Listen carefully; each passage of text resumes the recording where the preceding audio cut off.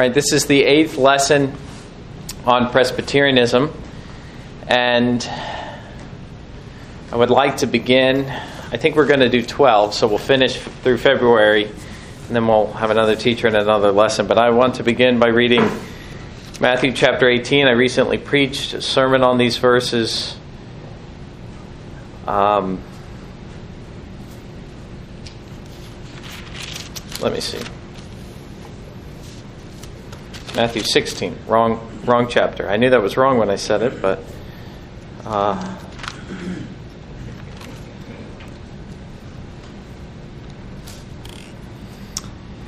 verse 13, when Jesus came into the region of Caesarea Philippi, he asked his disciples, saying, "Who do men say that I, the Son of Man, am?" So they said, "Some say John the Baptist, some say Elijah, others say Jeremiah or one of the prophets." He said to them, "But who do you say that I am?" Simon Peter answered and said, "You are the Christ, the Son of the living God." Jesus answered and said to him, "Blessed are you, Simon Bar-Jonah, for flesh and blood has not revealed this to you, but my Father who is in heaven. And I also say to you that you are Peter, and on this rock I will build my church, and the gates of Hades shall not prevail against it. And I will give you the keys of the kingdom of heaven. And whatever you bind on earth will be bound in heaven, and whatever you loose on earth will be loosed in heaven." Then also Matthew chapter 28, the Great Commission, verse 18, and Jesus came and spoke to them, saying, "All authority has been given to me in heaven and on earth. Go therefore and make disciples of all nations, baptizing them in the name of the Father and of the Son and of the Holy Spirit, teaching them to observe all things that I have commanded you. And lo, I'm with you always, even to the end of the age." Let us pray together. Father, we thank you for another chance to study this subject for a few more weeks. We ask you that you would give us as Presbyterians a real sense of what the church is and what she's supposed to be. And yes, give us a little guidance as well from history and even from Orthodox Presbyterian elders like Darrell Hart and his book. And we thank you for these things in Jesus' name. Amen.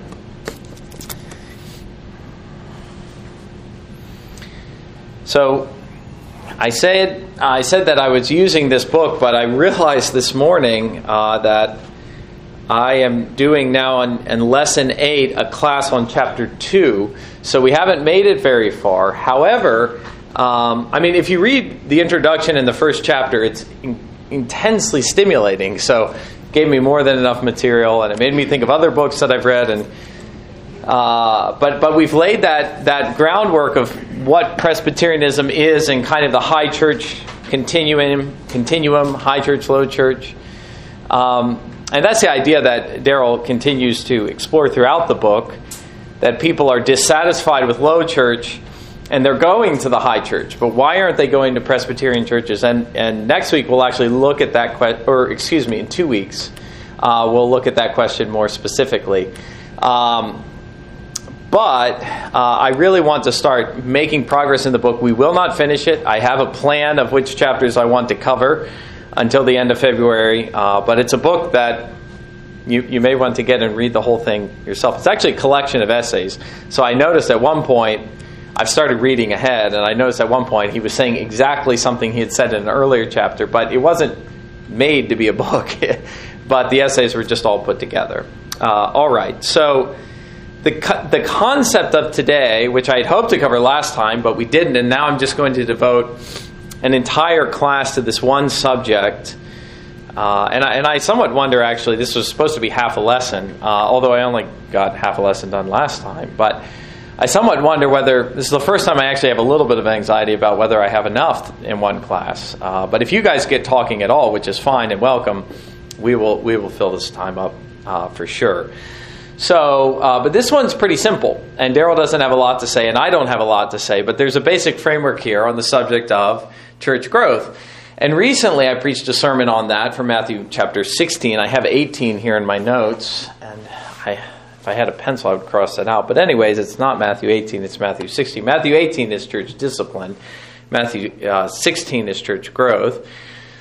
You remember the phrasing that Jesus uses upon which I base my sermon, "I will build my church." And so Jesus is making it clear that the church is something that is intended to grow into something beyond its initial beginnings of just him and 12 disciples and maybe a few other gatherings. And that's what he's been doing throughout the centuries. He's been building his church upon the foundation of the apostles and the prophets, as Paul says in Ephesians 2:20. So that's our focus, church growth, which is obviously a thought that in our pragmatic age, and one of the things I have to admit is that the older I get, I won't say I get less principled, but I do become more pragmatic. But I'm not nearly as pragmatic as the age in which we live. But 20th century, 21st century, the church has become obsessed with the idea of growth. It's led to a whole movement. Can anyone tell me what that movement is called? It started in the seeker sensitive. Started in the 70s, I think. Maybe it was later than that, the 80s. But really, that model is still the prevailing model. And even, I'm just going to be honest with you. When you hear about, this OP church has 400 or 500 members, I immediately say, they have contemporary music, don't they? And the answer is always yes. And they got a real hip conversational preacher, don't they? Yeah, they do. Just absolute slam dunk guaranteed. Oh, the man is gifted and faithful? You sing hymns? 60. Yep, 60 people. So this is just, you can't argue with the results and the numbers. By the way, when I said that, gifted and faithful, I was thinking of John Shortman in Pensacola. They're lucky to have 60 in the morning. And he's twice the minister of any man I've ever known. So that's just a sign of the times in which we live. Now, I will say, I think I can honestly say this, that there is nothing in this world easier than filling the church with people. It's incredibly easy. All you have to do to get the goats to come is, what am I going to say? Entertain them. Just entertain them. And actually, again, 2 weeks from now, I'm working ahead in the book, and I have this in my mind because I've been reading it.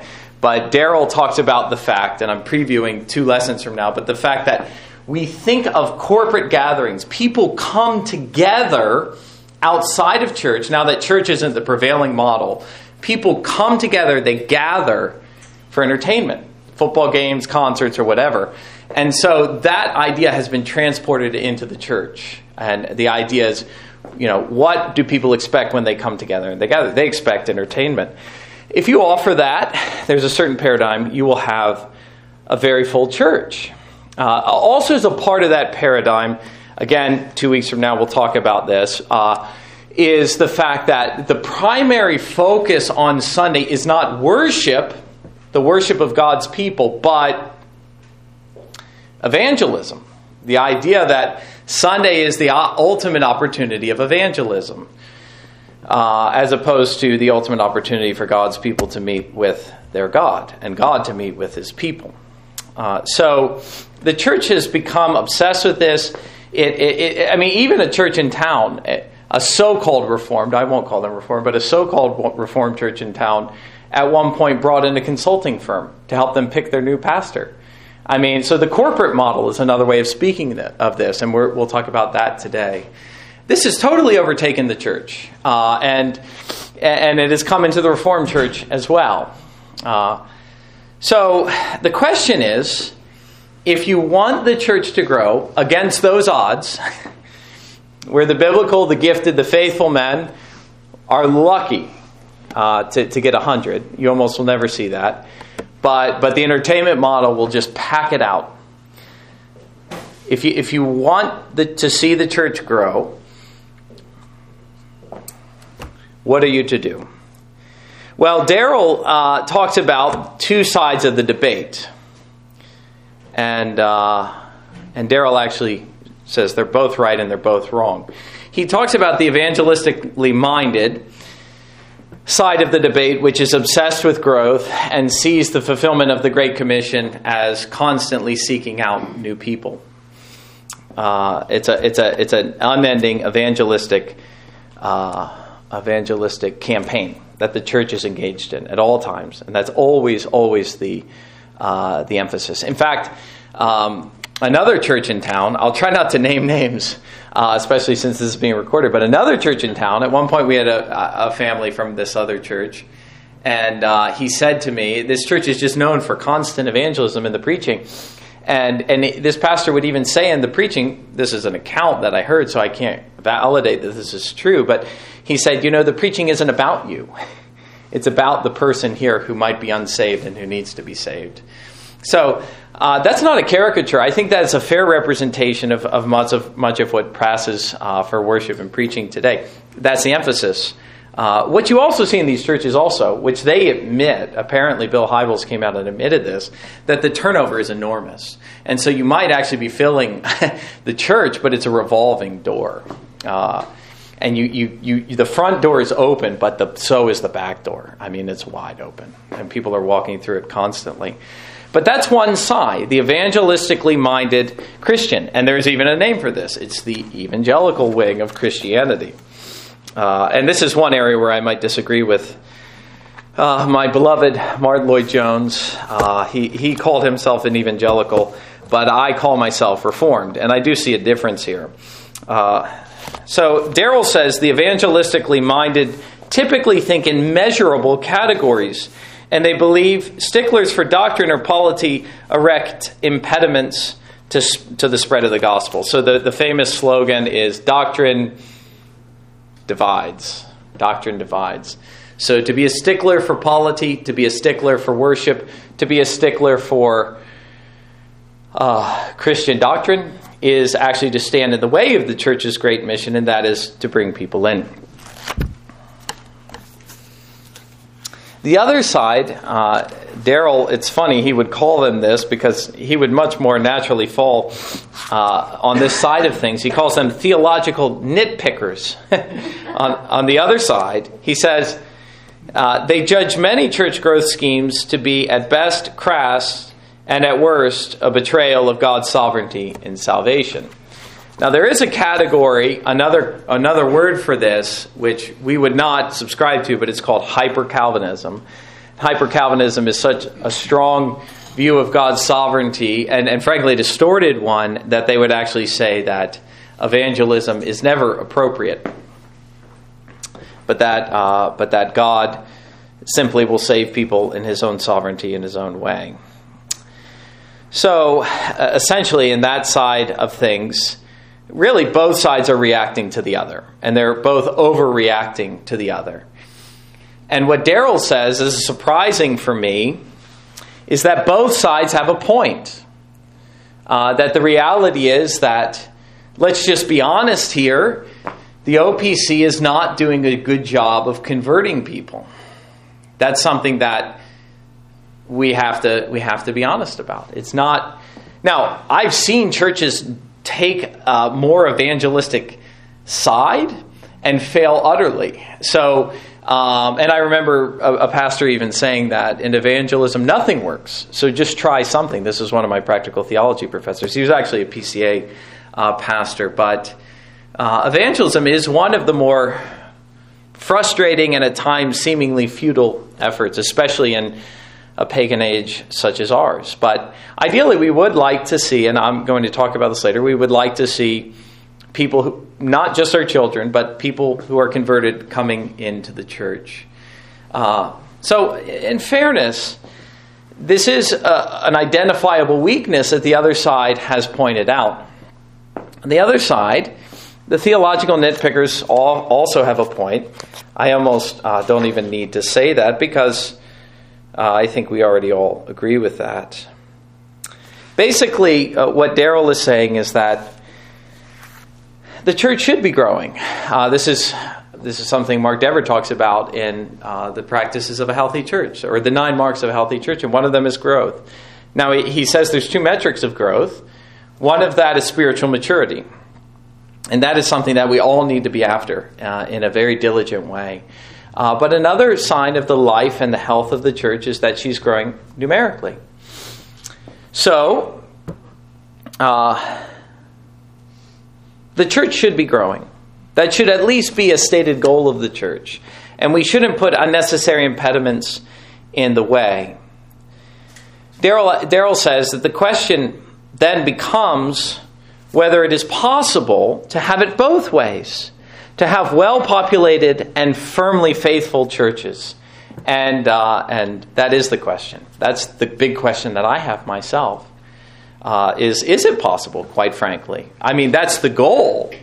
But is it possible to have a firmly faithful church, but also a well-populated church? You know, the hymn we sing, "We long to see your churches full." That is the genuine desire of Presbyterians. But we want to see the church full of sheep, not full of goats. We want to herd sheep. And we don't want to compromise our principles in order to have people come into the church. But the problem in the modern setting is that too often it's one at the expense of the other. And that's why you have these two sides, and neither can seem to find the middle ground. The evangelistically minded pursue evangelism at the expense of ecclesiology. That means a high view of the church. And the reverse is also true. The theological nitpickers pursue theological purity and ecclesial purity at the expense of evangelism. Darrell Hart acknowledges that while faithfulness is the most important metric, so if we're creating a spectrum or scale, we would place faithfulness first.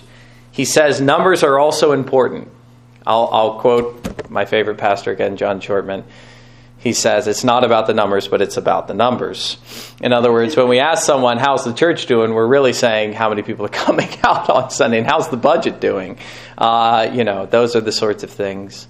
And, whoever said, boy, we went from 85 to 60, praise God. I mean, that might be a reason to praise God, but do we really talk like that? There is such a concept of addition by subtraction. But, we're going to say we went from 80 to 120, praise God. Oh, praise God, brother. That's wonderful to hear. That's the conversation you're going to hear. So it's not about the numbers, but it's about the numbers. Now, this is undoubtedly a snare. If you become obsessed with this, then it will destroy the ministry of the church. But there is a place for us theological nitpickers to say, you know what, numbers are important. And we would like to see the church packed out with people longing to hear the preaching and longing to be with other Christians. That is what we want. And so in reality, who can deny this? The pragmatic concern. And the pragmatic concern is important even to God. But here's the important point. And here is where the path of faithfulness is really the difficult way of walking, and often the fruitless way of walking for a long, long season of your life. And really, you don't even know the fruit until you get to heaven. You remember Jesus said in Matthew 25, they said, Lord, when did we visit you in prison? When did we feed you? When did we give you a glass of water to drink?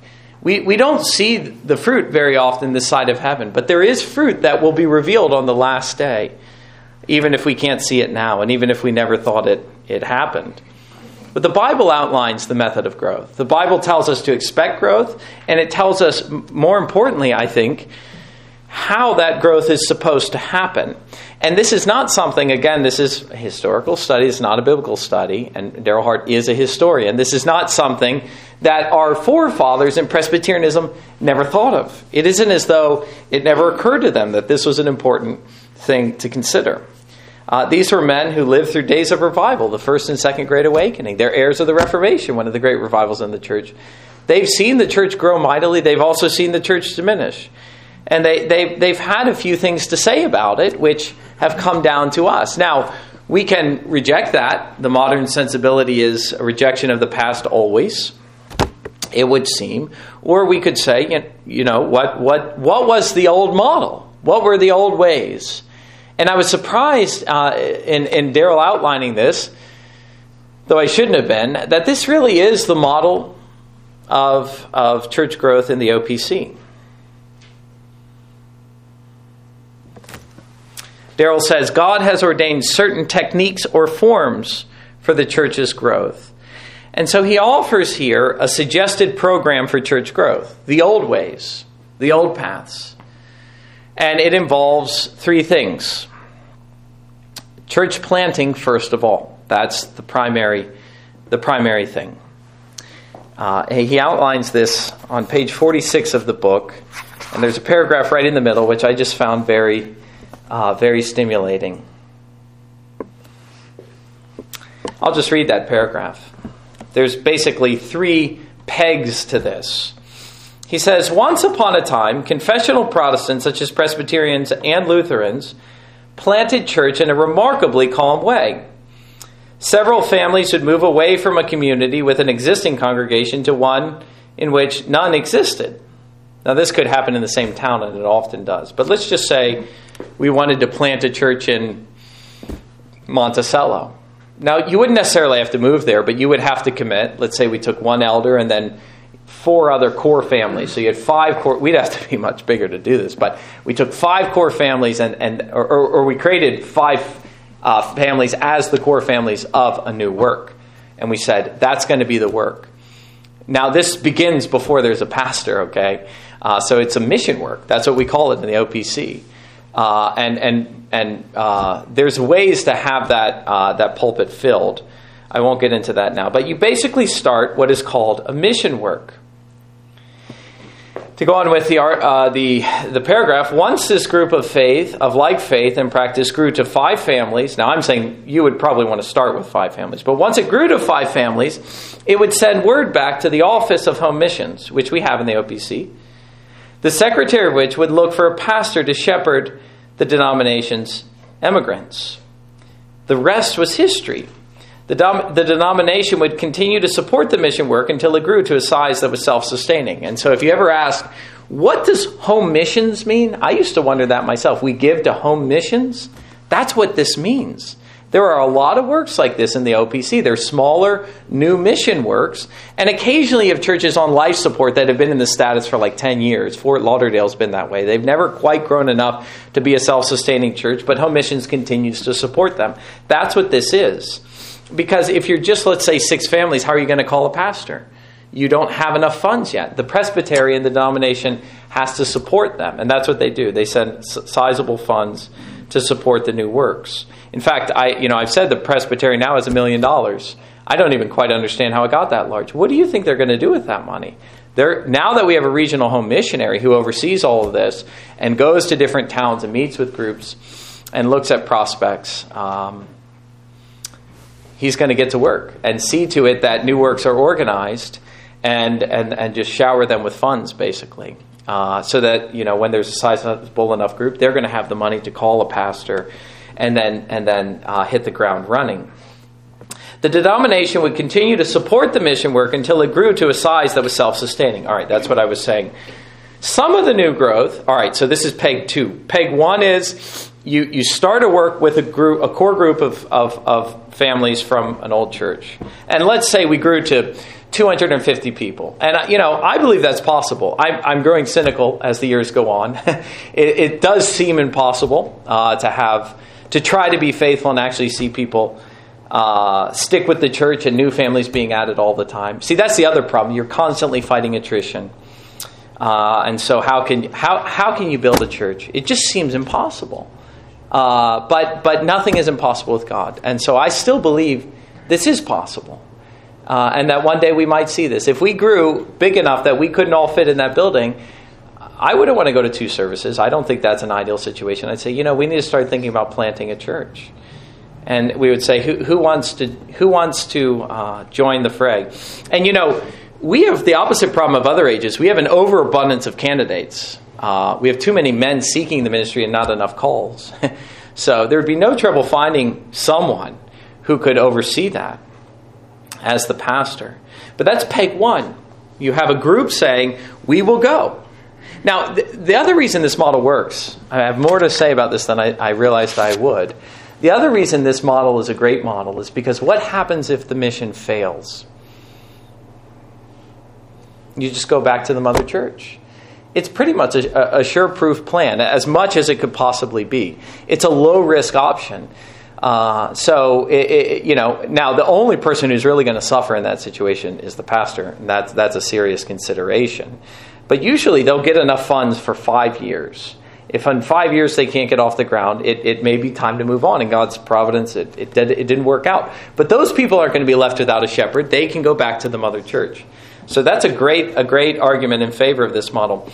Peg 2, some new growth came from grafting believers from other traditions onto the vine of a particular confessional tradition. Let's just be honest. Most of the growth in the OPC is that. It is people. It isn't even people who grew up in the OPC, heirs of the OPC. It's people who are coming in from other tradition. And then he says, some came, I guess there's 4 pegs, excuse me. The third would be the children who grew up in this new congregation and established families of their own. And so if this, let's say this church lasts, let's say 15 years, and by that time, the teenagers or a 10-year-old man who was a boy 15 years in might have a family of his own from the inception of the church to 15 years in. Okay, and then number 4, of course, some came from new converts to Christianity. There is a big push. If you want to look for where the push is for evangelism in the OPC, and at times I think it becomes overly pragmatic, but where the biggest push is for evangelism in the OPC is for the church planting pastors.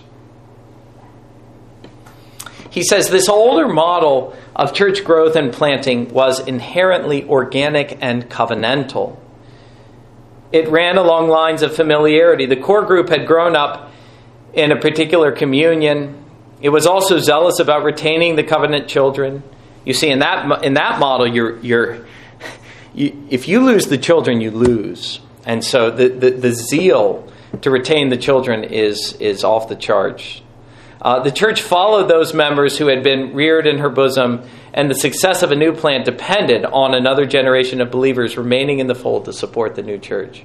So it won't work in this model if your children grow up and go to the mega church with the rock concert and the hip preacher. It's not going to work. You really want to see generational evangelism. I just made that word up. I don't know if that's the right way to speak of it, but you want to see the church built upon generations. That's the old model. And I go to church where my dad went and my granddad went and so on. Not just because, hey, I'm from this family, that's what we do. But ideally, it's a solid church. And why would you go somewhere else? I mean, that's the model. That's what you want. So that's the first thing, church planting. That's the model of church planting. One of the things I'll say along these lines, if you get around and you visit other OP churches, which whenever we travel we do, we try to always visit an OP church when we're traveling. We just did so in North Carolina last August and went to the OP church there. And I was super encouraged by the church. It just seemed to be doing great. But it was a younger mission work, and it was full of new families, of young families. That's what you notice in these works, because that's the model. The second method, this is where it gets very conventional in terms of what we've been considering, baptism. This is why I read Matthew 28 earlier. When Jesus tells us how to make disciples, he told us to do 2 things. He says baptizing them and teaching them. So baptizing, Darrell calls this a technique for church growth unrivaled by modern methods. It's cheap, simple, and doesn't require strategic thinking. It's a ready mechanism for enlarging the visible church. And so he says, one of the ways, I'll say this with a smile on my face, but it's also true. One of the ways to fulfill the Great Commission, therefore, is to have more babies and see that they're baptized. They call this Dutch evangelism. And if you're a church planter in the OPC, it's mandatory that you have at least 7 children. That's a joke, but it's a good way to make sure you have at least 1 pew that's full. So I'm falling behind by that standard, but I'm also not a church planter.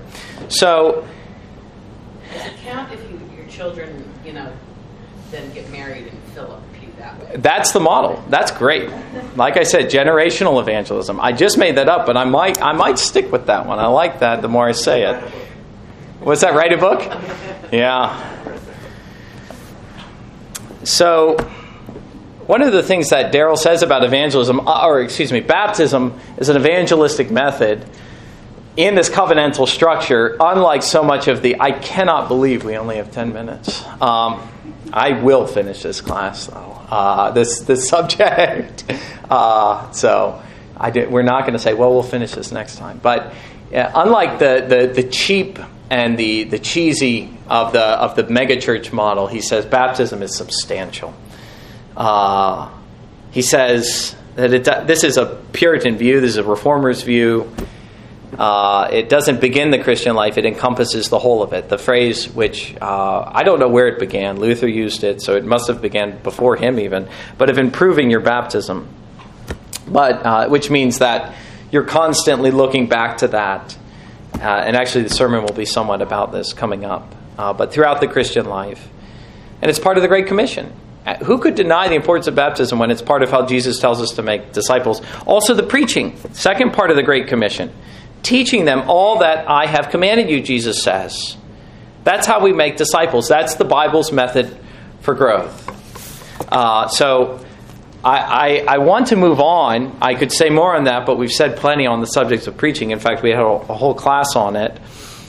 But this model, to use the language of Wendell Berry, this is what I'll finish with. And actually that clock on the wall is a little bit ahead, so we're still okay. But this model, I talked about, did I say the corporate model? I think I did. When you get the consulting firm, literally. You get the two reasons you get the consulting firm is one, to hire the new pastor. And if anyone wants to know what church that was, I'll tell you privately. I don't want to say it publicly. But the second reason you would do that is to say, our church is failing. Will you come in and tell us, identify weaknesses, and give us areas for growth? And that consulting firm by no means needs to be Christian. That's what we would call the corporate model. There are churches.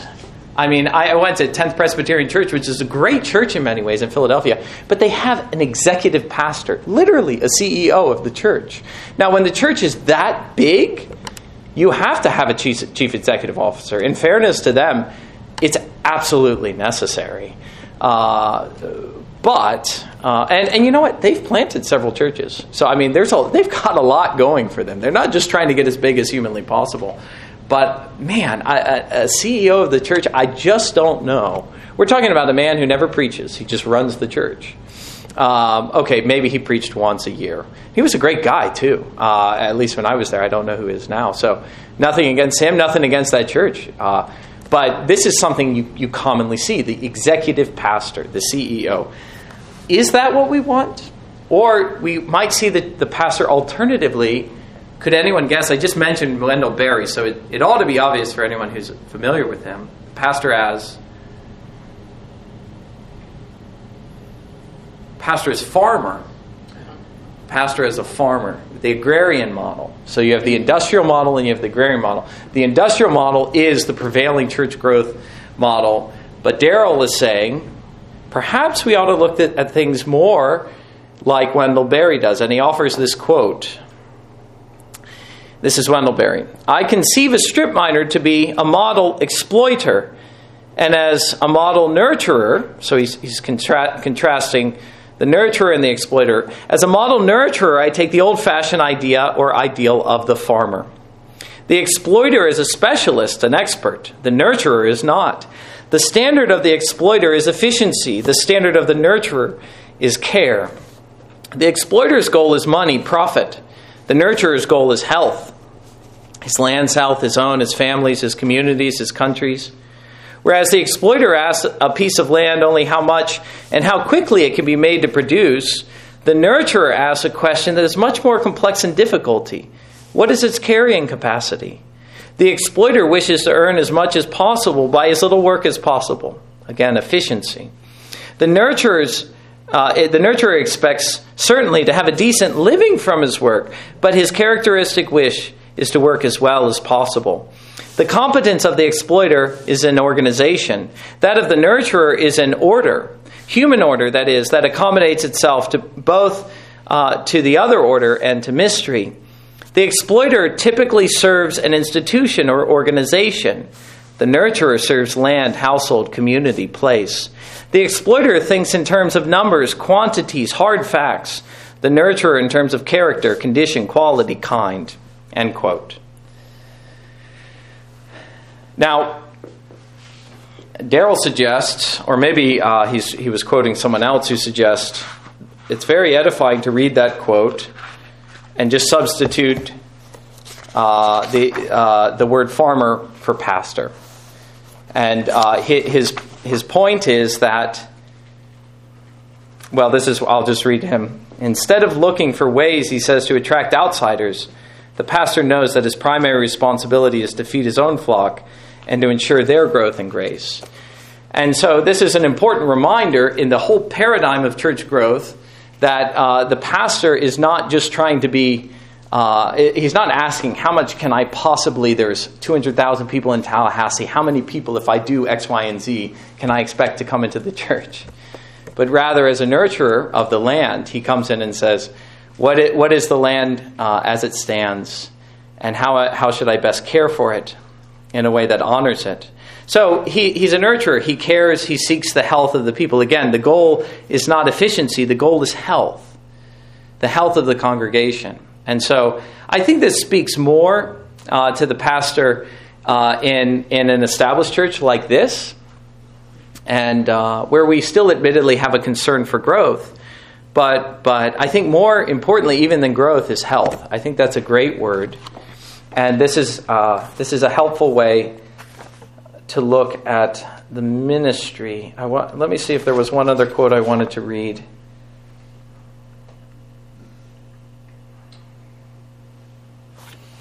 A pastor whose orientation is different from a Walmart manager looks on the needs of his flock, no matter how large, sees those needs from the perspective of spiritual and physical health, whether the flock agrees or not, and looks for growth that is qualitative and lasting. So that brings us to that second idea. You have growth that's just pure hard facts. More people are in the pews, more money is being given. But the second metric is the quality of the people, the quality of the church. Remember one of the things that I've said over and over again, and I don't remember where I first read this, but it stuck with me all along. Be sure that the church you're inviting people to is a church worth attending. Do not invite people into a chaotic, sinful mess. Get your household in order, and then maybe it will be attractive to the outsiders. No, you won't be as big as the megachurch with the industrial model, but you will begin to see growth. A church that is attractive, organically, covenantally, and so forth. Now, one last thing to say is about the doctrine of election in all of this, how that factors into church growth. We do not want our churches any fuller than God would have them. We are not seeking to grow with pure numerical growth. We are looking to add to our flock those who are genuinely saved. Now, if someone is genuinely saved, that is someone we want in the church, whatever else might be true of them. There might be a hard road of discipleship, but that is someone that we want in our church. But Darrell says only God knows how full or how big our churches should be. In the end, the idea of reaching the elect rather than growing the church should be a tremendous comfort to believers, especially to the officers of churches whose responsibility it is to see that the church's ministry remains faithful. Now, that idea of election doesn't mean we don't fall into hyper-Calvinism and say, well, then it doesn't matter. God will just bring people. But what it does mean is that it emboldens us to have the courage to employ means that the world calls foolishness and that the world admittedly despises. I mean, we had a guy call this church. He called me. We talked on the phone for a bit. He said, I'll be there Sunday. They didn't last 10 minutes. They got up and walked out of the church. This was about 2 months ago. And I was actually pretty hurt. But, I smile at it now. I'm like, how foolish we must have seemed that he just walked out. But okay. People are going to come in and they might even walk out. They don't even last 10 minutes in the service. But if we believe that the means that God uses to convert sinners are the very means that we are using, let the world call them foolish. Let people walk out of the church. We do believe, our conviction is that the church will grow in just the way that God would have it. So that's the class on church growth. We did finish it. And we will look next week at the subject of the spirituality of the church, which is chapter 3. And then, Lord willing, I hope actually to cover 3 chapters in 1 on the following class. And then I think we might have 1 or 2 more after that. So, any closing thoughts from the class? David? Is the Willow Creek movement a part of the church growth movement? Yes. Willow Creek is definitely. John, I know this is probably a 5-minute answer, sir. Go ahead. What is the church's duty, though? I mean, most of us weren't raised in this church. Mm-hmm. We all got here from other churches. That's right. So what is the pastor in session's duty to examine who's coming in and why in their last church and things like this? So the question was, what is the pastor and the elder's duty to examine people coming in, their motives, and their background and so forth? I think that is paramount. Now, I've rebuked another pastor in town for taking about 20 or 30 of our members and never once calling me until he got a problem family. I said, isn't that funny that you're calling me now? But I've sent someone back. We got a family during the pandemic. They said, we're here for this reason, but when the pandemic calms down, we're going to be back at our church. I said, that's not legitimate. You have to go back. You should not be here. Look, if you love your church, that's where you should be worshiping. You got to have those conversations right off the bat, in my opinion. I've become more forthright about them. Look, why are you here? Did you leave your church on good terms? Have you spoken to the leadership? And like I said, in one case, I said, that's no good. You got to go back. If you love those saints and you don't agree with how they're handling something, you got to just bear with them. But if that has led you to reject them for whatever reason, and you've had conversations with them about that, then maybe it is time, to come to another church. But you got to examine their motivations. Most pastors are just like, wow, 20 new people. The Lord is blessing us. Well, for one thing, you don't know if they just harmed a church in leaving. And maybe you should, as a faithful pastor, tell them to go back. Do you have the courage to do that? The second thing you don't know is, how much damage are they going to do to us? I mean, the first thing you think when a new family comes is, this is great. These emails that go out from the OPC, from our presbytery, where the pastors are beseeching, each church makes prayer requests. And I read through them. The smaller churches are always saying that the Lord would send new families. That's always the prayer. The Lord would send new families. But sometimes you wish the Lord would keep some new families from the church, because, like I said, the people who are leaving usually are leaving with some problems. Sometimes it's the church that had the problem, and you're a refuge for them. You're a safe haven. I think that's legitimate. I think there are legitimate reasons to leave a church, doctrinal reasons, sinful reasons. And we want to be a refuge for such people. We welcome such people. But when they're the problem, maybe that's not what you want. In fact, it isn't. So does that answer your question, Matt? Yeah. All right, we should stop. You did in 1 minute. Yeah. Sorry. Well, we're good. I'm going to press stop here.